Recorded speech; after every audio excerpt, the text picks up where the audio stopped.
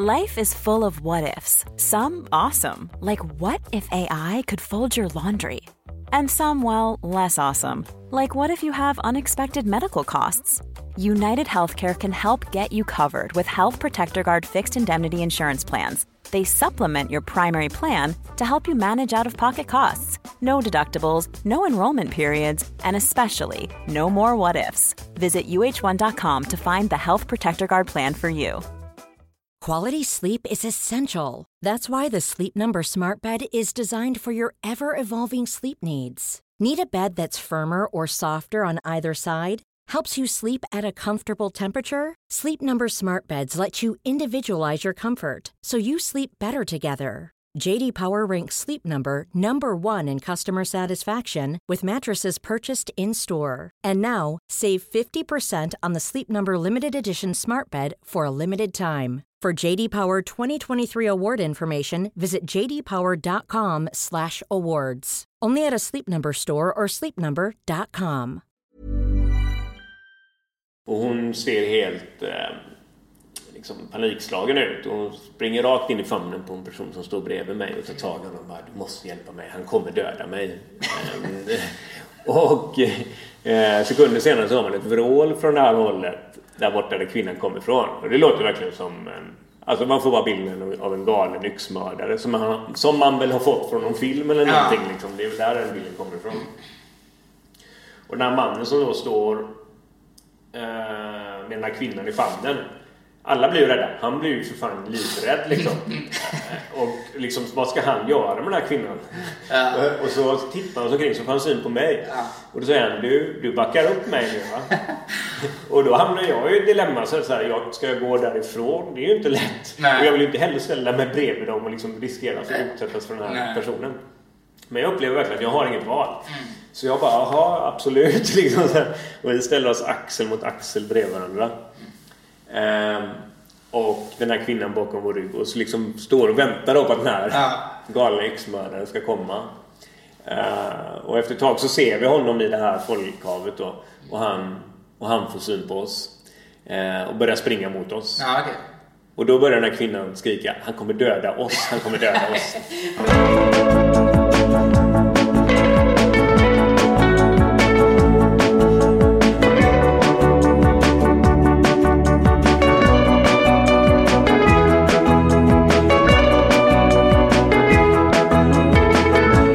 Välkomna tillbaka till Genivanor, en podcast där jag, Viktor Johansson, möter vår tids största genier. Idag träffar vi regissören, bioaktuella Ruben Östlund. Nya filmen The Square belönar honom med en guldpalm för bästa film på Cannes filmfestival och placerar honom därmed i samma sällskap som Fellini, Coppola, Scorsese etc. Dessförinnan har vi sett hans filmer Guldbaggeprisade Play och Golden Globe-nominerade Turist. Idag är vi också glada över att ha vår första sponsor. Det är Stockholm Filmfestival. Helt otroligt. De har en liten nyhet också. Det är att man kan köpa deras medlemskort på stockholmfilmfestival.se. Ett kort som ger access till årets festival. Den hålls 8 till 19 november. Och där man också får rabatterade priser på alla biljetter. En annan bra grej med det här kortet är ju också att man kan få 10 förhandsvisningar under hela året helt utan kostnad. Det är sanslöst. Tillbaka till Ruben Östlund. Det är en upptagen man. Vi träffar honom ute på fältet. Tvingas kompromissa en aning med ljudet. Men nästa vecka då är vi tillbaka i studion igen. Men nu så, varsågoda Ruben Östlund. Jag visste att vi skulle vinna ett pris. Det vet man ju när man går på galan. Okay. När man inbjuder med galan så kommer man vinna ett pris. Och då sitter man ju där och så liksom börjar de ju ropa upp de minst fina priserna i början. Så det första priset vi ska dela ut är ett delat manuspris då. Och man bara, helvete, nu får man delat manuspris. Och så här, då blir man lite besviken. För jag hade haft förhoppning att jag skulle vinna regipriset. Och så börjar de då successivt mata av de där priserna till slut. Nu är det ju bara ett pris kvar. Och då tänker man, kan det ha blivit fel eller så. Så att man är ju inställd på att hålla någon sorts tal. Så det hade jag bestämt mig. Vad det skulle bli att skulle regissera dem. Så. Ja, det var det. Och det var ju också, kanske också bryta lite med någon Cannes-tradition där Man visar väldigt stor vördnad inför det här priset och istället visar glädje då. Men Mats, tänker du man kände ansiktena, alltså när du står upp på scenen, det är ju ikoner som sitter. Vad ser du dem då? Vad tänker alltså, så här... Nej, man ser inga ansikten eller så, eller det gjorde inte jag i alla fall, utan det var bara man betraktar dem som en stor klump. Men har det hunnit komma liksom några erbjudanden sen du vann det nu? Alltså har det redan börjat komma in massa grejer? Det kom även under Cannes liksom väldigt många erbjudanden, och det fortsätter komma hela tiden nu. Så att om jag tittar på mitt schema under oktober och september och augusti månad, så är det liksom bara sådär helt fullbokat. Främst med lanseringen av The Square liksom runt om i världen då. Men också väldigt många förfrågningar som handlar om att man ska ta ställning till manus och sådär som folk har skickat till en. Så det gör det. Och Will Smith, han ville komma över till Göteborg och hälsa på mig, och då skulle jag ha mina barn den helgen, och sa han är väldigt välkommen att följa med oss på Liseberg.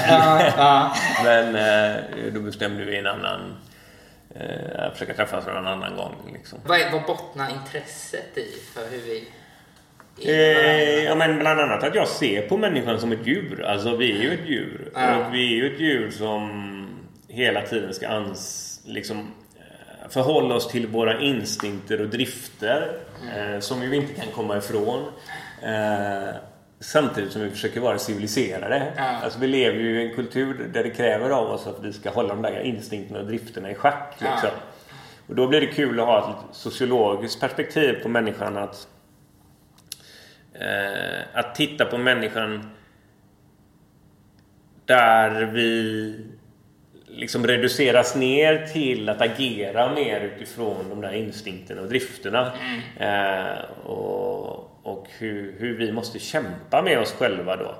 Så, och det är ju när vi är tillsammans med andra människor. Alltså, människan skäms ju inte när vi är ensamma, men vi skäms ju när vi är med andra människor. Det är då vi eventuellt kan skämmas ju. Men hur blir du själv som illa berörd av dålig stämning och så här?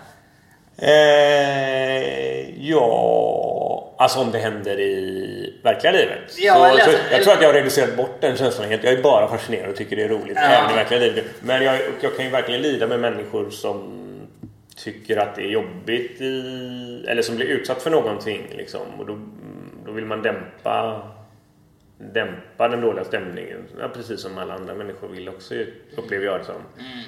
Men när det gäller att titta på den på film så... Jag tänker i verkliga livet. I verkliga livet? Nej, jag tror att det blir väldigt berörd av dålig stämning i verkliga livet. Men ju äldre man blir så kanske man inte tar det lika allvarligt, utan man förstår också... Det är inte så allvarligt. Jag kanske blir mycket mer illa berörd av den när jag var 10 år sedan eller sådär. Och sen tycker jag det handlar om att man också får en liksom syn på vad som händer med de där sociala mekanismerna när man umgås. Då blir inte det lika jobbigt då. Och också att jag har liksom varit intresserad av att studera dem och så upplever jag att jag har fått någon sorts verktyg att bryta det där obehagskänslan genom att göra något oväntat. Men hur är du själv i grupp? Alltså finner du lätt din plats? Alltså hur liksom är du i sådana där? Jag tror att jag är ganska socialt skicklig. Jag tror att det är en del av en egenskap som man nog behöver ha för att bli en duktig filmregissör, för att man håller på att arbeta med så otroligt många människor hela tiden.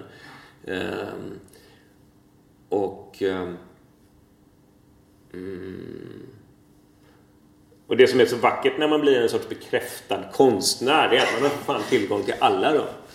Man är ju accepterad liksom, jag träffade ju någon grevinna från Schweiz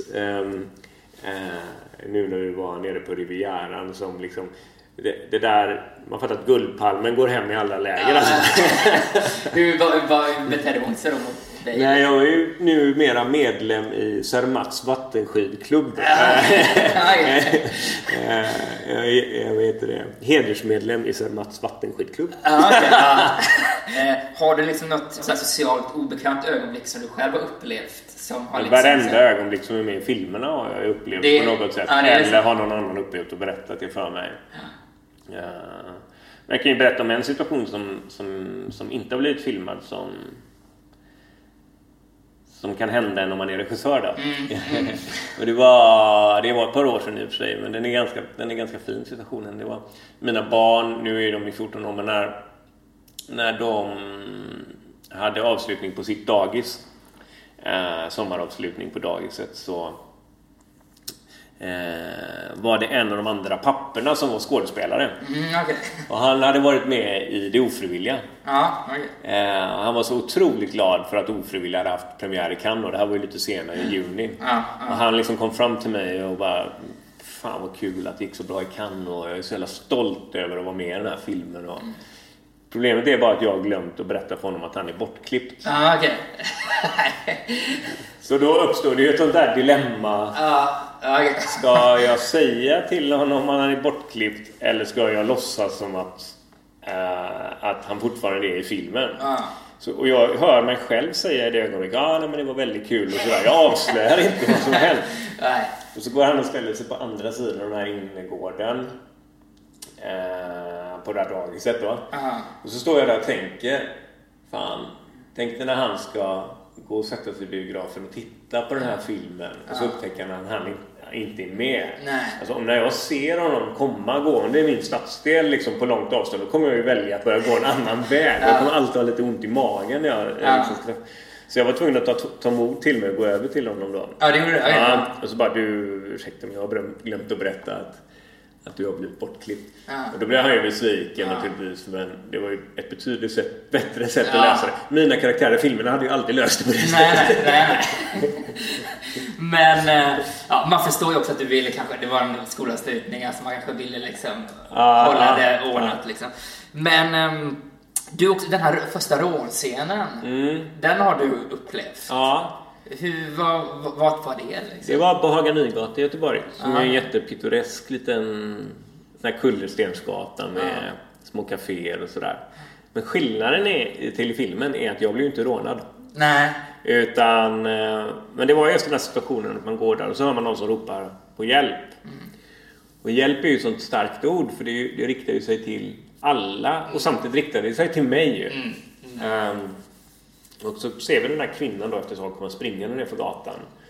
Och hon ser helt liksom panikslagen ut. Och hon springer rakt in i famnen på en person som står bredvid mig och tar tag i honom och bara, du måste hjälpa mig, han kommer döda mig. Och sekunder senare så har man ett vrål från det här hållet, där borta där kvinnan kommer ifrån. Och det låter verkligen som alltså man får bara bilden av en galen yxmördare som man väl har fått från någon film eller någonting liksom. Det är väl där den bilden kommer ifrån.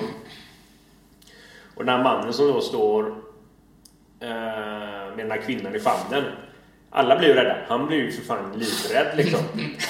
Och liksom, vad ska han göra med den här kvinnan? Och så tittar han omkring, så får han syn på mig. Och då säger han, du backar upp mig nu, va? Och då hamnar jag i ett dilemma. Så här, ska jag gå därifrån? Det är ju inte lätt. Och jag vill inte heller ställa mig bredvid dem och liksom riskera att utsättas för den här personen. Men jag upplever verkligen att jag har inget val. Så jag bara, absolut. Liksom, så här. Och vi ställer oss axel mot axel bredvid varandra.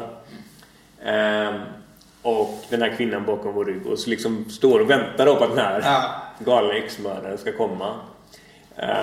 Och efter ett tag så ser vi honom i det här folkhavet då, och han får syn på oss och börjar springa mot oss. Okay. Och då börjar den här kvinnan skrika, han kommer döda oss, han kommer döda oss. Nej, det där hittar jag på faktiskt. Men det där är med i filmen. För att det var ju ett kul sätt att spetsa då. Men han kommer springande mot oss. Men som tur är så är inte han aggressiv mot oss då, utan vi kan hålla borta honom. Och vi kan få den här kvinnan att lämna platsen. Och allting lugnar ner sig ganska snabbt. Så, den här mannen går iväg åt sitt håll. Och kvar står jag och den här främlingen liksom. Plötsligt så här, fan, vi känner ju att vi har varit med om någonting tillsammans. Så vi liksom bara skakar hand och bara, bra jobbat. Och det blir någon sorts vi bondar där någon bromance där mellan oss liksom, så här, fan, tittar in varandra i ögonen och bara så här, Men så måste man ju också gå. Ha det bra då. Ja, men inte att ni liksom bytte nummer eller något här. Nej. Men visste han att du kände igen dig som offentlig? Nej, det upplevde jag inte. Nej. Och sen när jag går därifrån, jag är ju jättestolt liksom. Så fan, idag har jag uppnått bra som medmänniska. Samtidigt som jag blir indragen i den här situationen.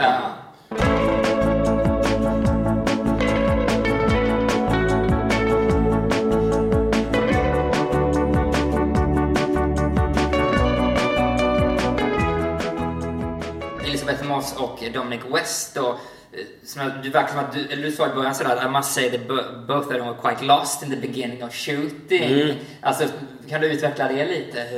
Hur det är samarbetet var? Ja, men jag försökte sätta mig in i situationen när de här 2 engelskspråkiga skådespelarna då, som ju har sett Turist eller Force Majeure som den hette liksom i England och i USA.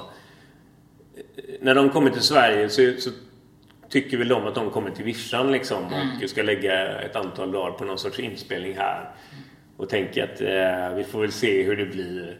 Och det kommer nog vara semester lite grann. Det uttrycker ju Elisabeth Moss själv det som ju. Ja, eller sa hon då? Ja, men att det blir väl skönt att komma till Sverige där jag liksom, hon har ju släktingar som kommer härifrån ju. Som inte några som är levande tror jag, men det var ju immigranter som flyttade till USA då, som hon kommer ifrån då. Och sen när man hamnar på inspelningsplatsen så kommer ju de till en viss form av inspelningsmetod jag har, där jag tar väldigt många tagningar och upprepar det vi håller på med och kanske tar snitt runt 30-40 tagningar liksom, och vi håller på med den här scenen i stort sett en hel dag då. Där de är vana vid att ta 5 tagningar och sen går man vidare. Så att deras energi är väl inställd på att prestera väldigt, väldigt snabbt liksom.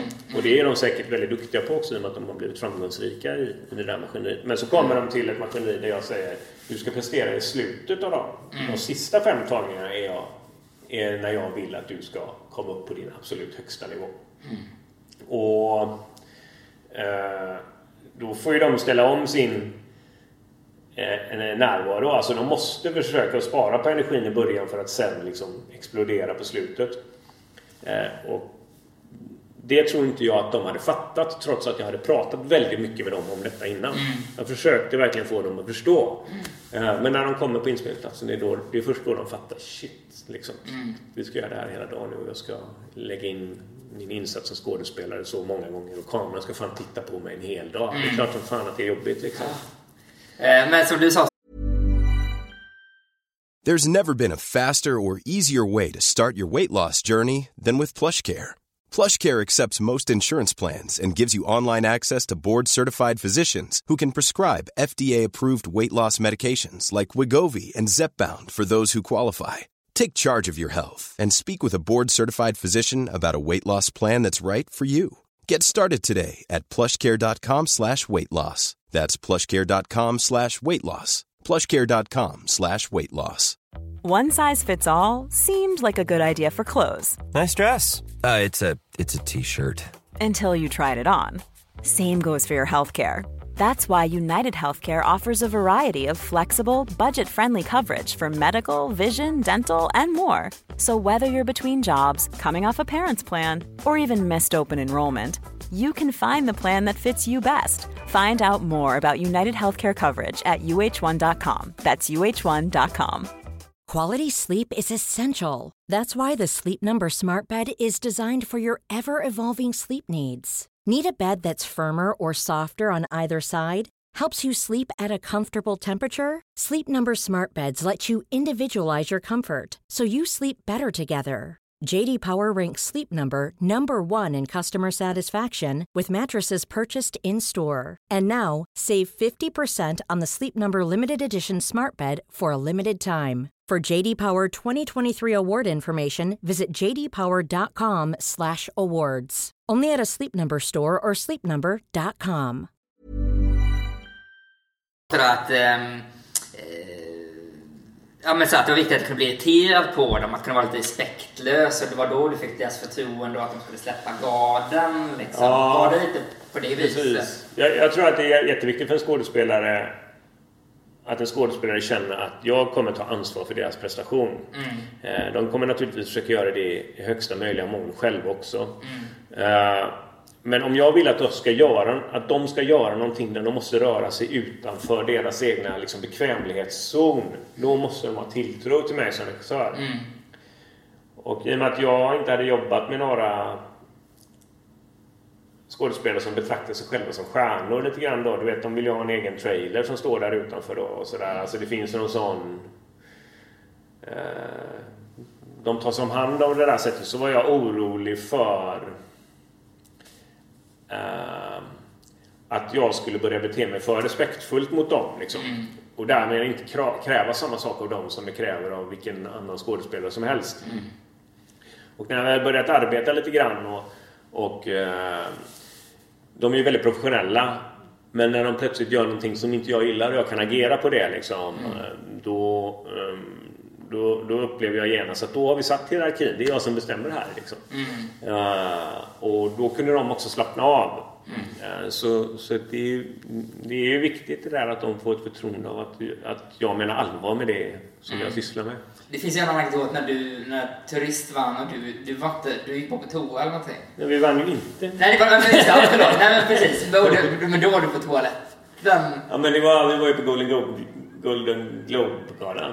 Och den är jätterolig, för då sitter man ju runt såna här stora bord och äter. Den tycker ju alla amerikaner är mycket roligare än Oscarsgalan. Och vi hade hamnat bredvid ett gäng som hade gjort en film som heter Ida. Och Ida var ju en annan foreign language film då. Den gjorde ju rent hus på alla festivaler och alla såna här galor hela året. Det var ju Oscars och allting. Och vi sitter vid ett bord tillsammans med dem och äter den här middagen och mitt i den här liksom Golden Globe-salen. Och på Golden Globe där kan man gå upp och gå till baren emellan de delar ut priserna. Så man går och ställer sig i baren och tar en drink och sen går man tillbaka och sätter sig igen. Och det gäller ju bara att vara vid bordet när ens pris ska delas ut. Och jag och Johannes, vi har ju alltid jätteroligt när vi är ute och reser. Så vi hänger i baren mycket.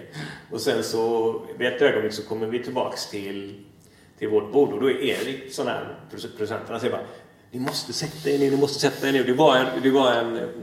Det kom en studioman och frågade: Vad är Ruben? Han måste sitta här nu. Snart är det dags för liksom foreign language film då. Och då blir det så här: shit, vi kommer vinna. Och den här regissören Frida, han bara gratulerar mig. Ja, grymt där. Okay. Och då blir jag så här: jag måste gå på toaletten och göra mig i ordning. Fan, hur ser jag ut egentligen? Snart kommer jag vara i direktsändning. Så då skyndar jag mig på toaletten och Johannes. Och när vi kommer ut från toaletten då börjar de läsa upp.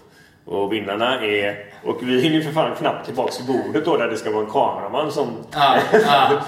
Och då vinner den här Leviathan. Så jag skyller den förlusten helt och hållet på att vi var på toaletten. Nej, men det är inte någon sån plan B att om inte vi var på plats. Alltså om inte den personen är plats, vad fan ska de göra?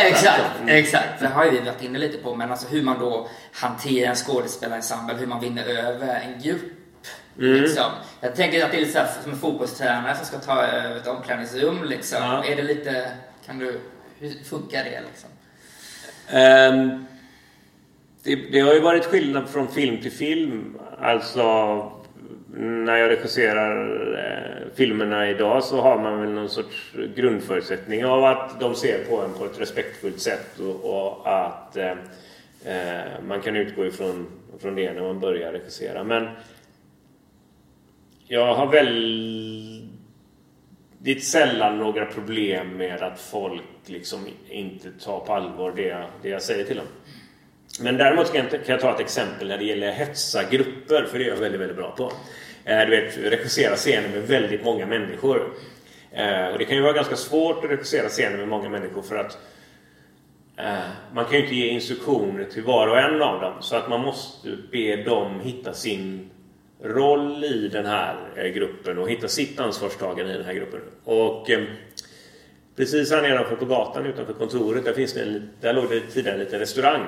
Och där spelade vi in en scen till filmen Turist. Det skulle vara ett 100-tal unga män i bar överkropp som var på afterski. Och de skulle verkligen liksom eskalera någon sorts manligt testosteron i grupp då. Och det är ju en scen som kan bli fruktansvärt töntig om inte man toppar den. Om inte man gör den liksom gång i 10 än vad vi har sett den förut då. Och då gjorde jag så här, då samlade jag hela den där gruppen unga män och sen stod där och tittade på mig i sina bara överkroppar. Så sa jag till dem där, okej, det vi ska göra idag då, det är ju liksom att belysa någon så här manlig gruppmentalitet liksom. Och att om inte vi lyckas göra det på en nivå som överträffar allt som vi har sett innan, så kommer inte den här scenen bli bra. Under dagen nu då så kommer vi långsamt röra oss framåt mot de 5 sista tagningarna. Och när vi ska ta dem, då ska vi liksom addera 10% energi hela tiden till sista tagningen. Och jag tror att det där talet blev lite för effektivt. För det som hände under den första tagningen vi gjorde, det var liksom att jag tappade kontrollen helt över de här männen. Och de bara löpte amok där inne. Och det var 2 stycken killar som skulle skåla med varandra. De hade 2 sådana stora ölsejdlar i händerna som skålade med varandra så kraftigt så att han skar upp pulsådern här på armen. När tagningen är över så kommer han fram till mig och visar den här armen. Och så bara det bara pulserar blod ut där. Oj, det blev lite fel. Och jag bara liksom ska ta tag i den här armen och liksom försöker hindra blodet från att komma ut. Och ganska snabbt så får vi någon som lägger om det där såret och vi skickar honom till sjukhus. Han måste sy sin arm då. Och då fick jag den här känslan, du vet, om man har varit barn och som har lekt lite för våldsam lek liksom. Och när den där dagen var slut i den där inspelningen och man skulle släppa ut de här personerna på gatan, då var de så fulla av testosteron så att det var liksom som att man hade skapat en grupp huliganer som nu skulle gå ut. Det kommer inte gå bra när de ska gå hem, tänkte jag. Men då har du gjort ett jobb. Då har jag gjort ett jobb, ja, precis. Men det var en intressant. Men den förmågan har jag verkligen liksom när det gäller att elda igång en grupp och få dem att prestera. Jag tänker också hur man liksom hanterar som skådespelare-egon som finns. Alltså har du liksom olika metoder? Att vissa behöver man liksom dalta med, andra behöver vara hård med. Alltså att du behöver vara på en individnivå där, hur du får ut det maximala varje. Alltså när det blir tydligast om man ska behandla skådespelare olika, det är när det är bra barn med på inspelning eller inte. Och jag har ju bestämt mig för att inte ha någon annan förhållningssätt mot barnen än mot de vuxna. Alltså det är klart, vi har ju ett spädbarn med i The Square, så det går inte igenom regianvisningar överhuvudtaget. Men i övrigt de här Lilly och Lise som spelar då, som är i 9 och 11 års åldern liksom. Att min erfarenhet är att när de kommer in på ett sätt, då ska de behandlas precis som vuxna ska behandlas. För att de anpassar sig efter det som förväntas av dem då. Så det är viktigt att man inte liksom håller på tycker synd om dem för att de arbetar på en filminspelning och vad duktiga ni är och sådär. Utan det kan man göra utanför ett sätt. Men inne på sätt så pratar vi precis samma språk till dem som är med de vuxna. Men det är inte så att så här, Dominic West behöver jag vara hård emot och så här, Johannes Bakunke, där är det med att man är liksom skön och alltså att man liksom... Ja, men det finns ett ögonblick när jag är väldigt arg på Claes.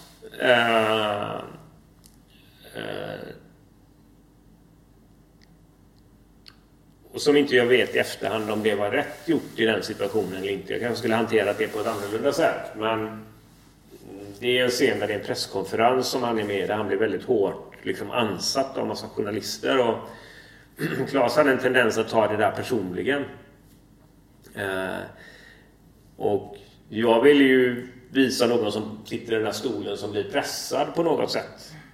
Inte någon som kontrollerar situationen från den här stolen.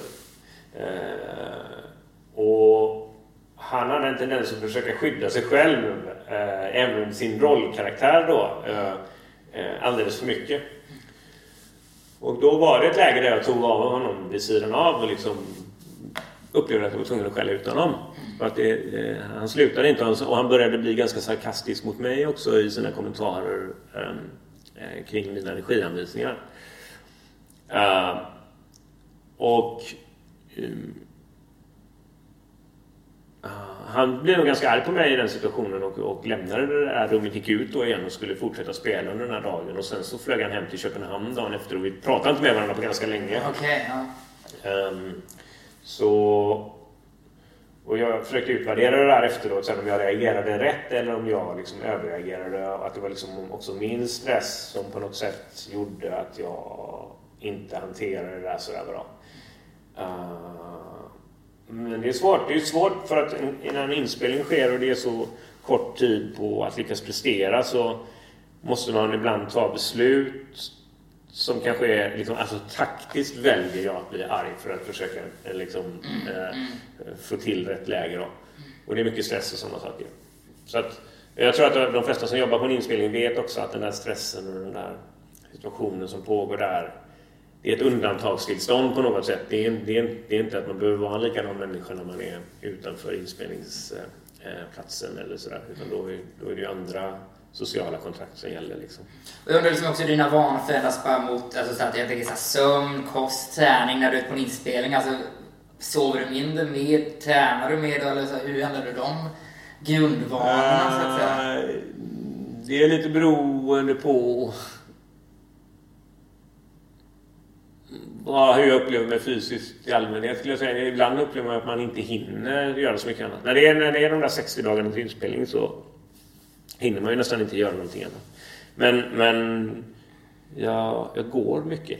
Jag gillar att promenera mycket. Det är inte så att du tar en löptur efter en inspelning? Alltså jag gjorde det några gånger nu under The Square. Men jag upplever nästan att man inte har tid alltså.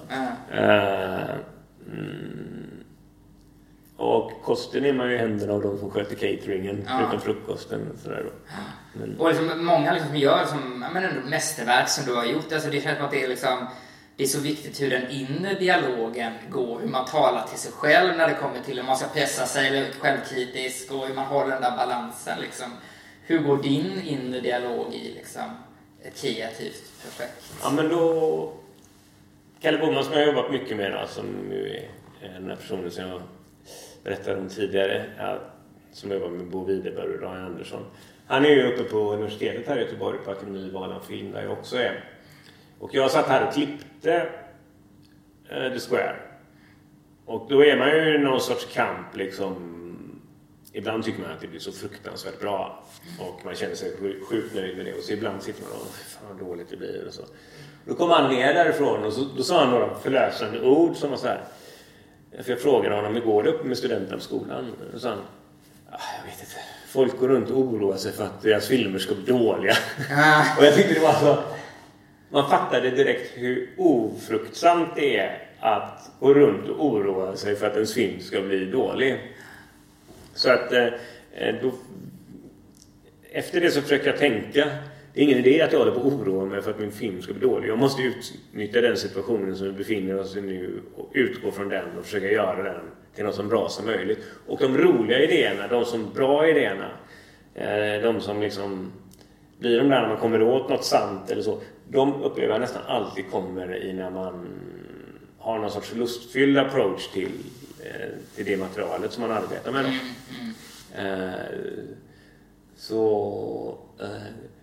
Tänk positivt. Så om man har negativa tankar kring ditt arbete eller det du gör så... Ta bort dem. Tänk positivt. Det låter ju väldigt enkelt. Och så vet du direkt vilken scen som är den du ska använda. Om du gör liksom då 40 tagningar. Vet du så om det är 7an eller 25? Ibland vet man ju det. Men det är väldigt ofta det är någon av de sista tagningarna. Så att det är det väldigt ofta. Men jag tittar ju igenom alla tagningar igen när jag sitter i klippningen. Så att och det är oavsett om jag vet vilken tagning jag vill använda eller inte. Och det är ju beroende på att man kan använda ljud från de andra tagningarna. Ibland blir en dialograd väldigt bra under första tagningen eller 10:e tagningen. Och då kan man klippa ut den i ljudet och lägga in den på den tagningen som man väljer att använda sen då. Och sen när man börjar klippa med de scenerna som jag har gjort då är det ju andra parametrar som bestämmer om man ska använda något som är av de första tagningarna istället kanske passar bättre med den bilden som jag har använt nu på den här personen och sådär. Och ibland så har man ju bara sån här liksom en tagning som lyfter över alla andra och då vet man direkt, där har vi den. Säger du det då? Ja, då säger det. Förr i tiden gjorde man ju det hela tiden när man filmade på film och så. Vi ringar den tagningen. Sen framkallar man bara dem.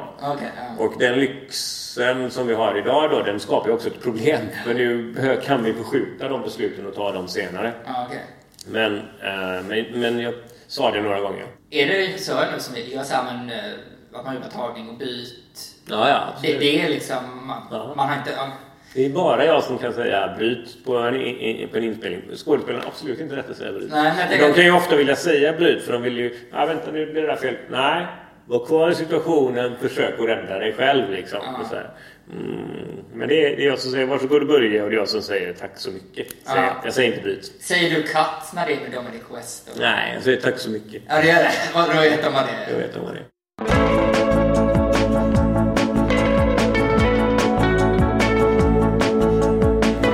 Ni har lyssnat på Genivanor, en podcast som ni hittar på Acast. Den finns också på iTunes. Klippning står Pontus de Wolf för. Och vill ni nå mig så mejlar ni på viktor.johansson@svd.se. Vi hörs nästa vecka.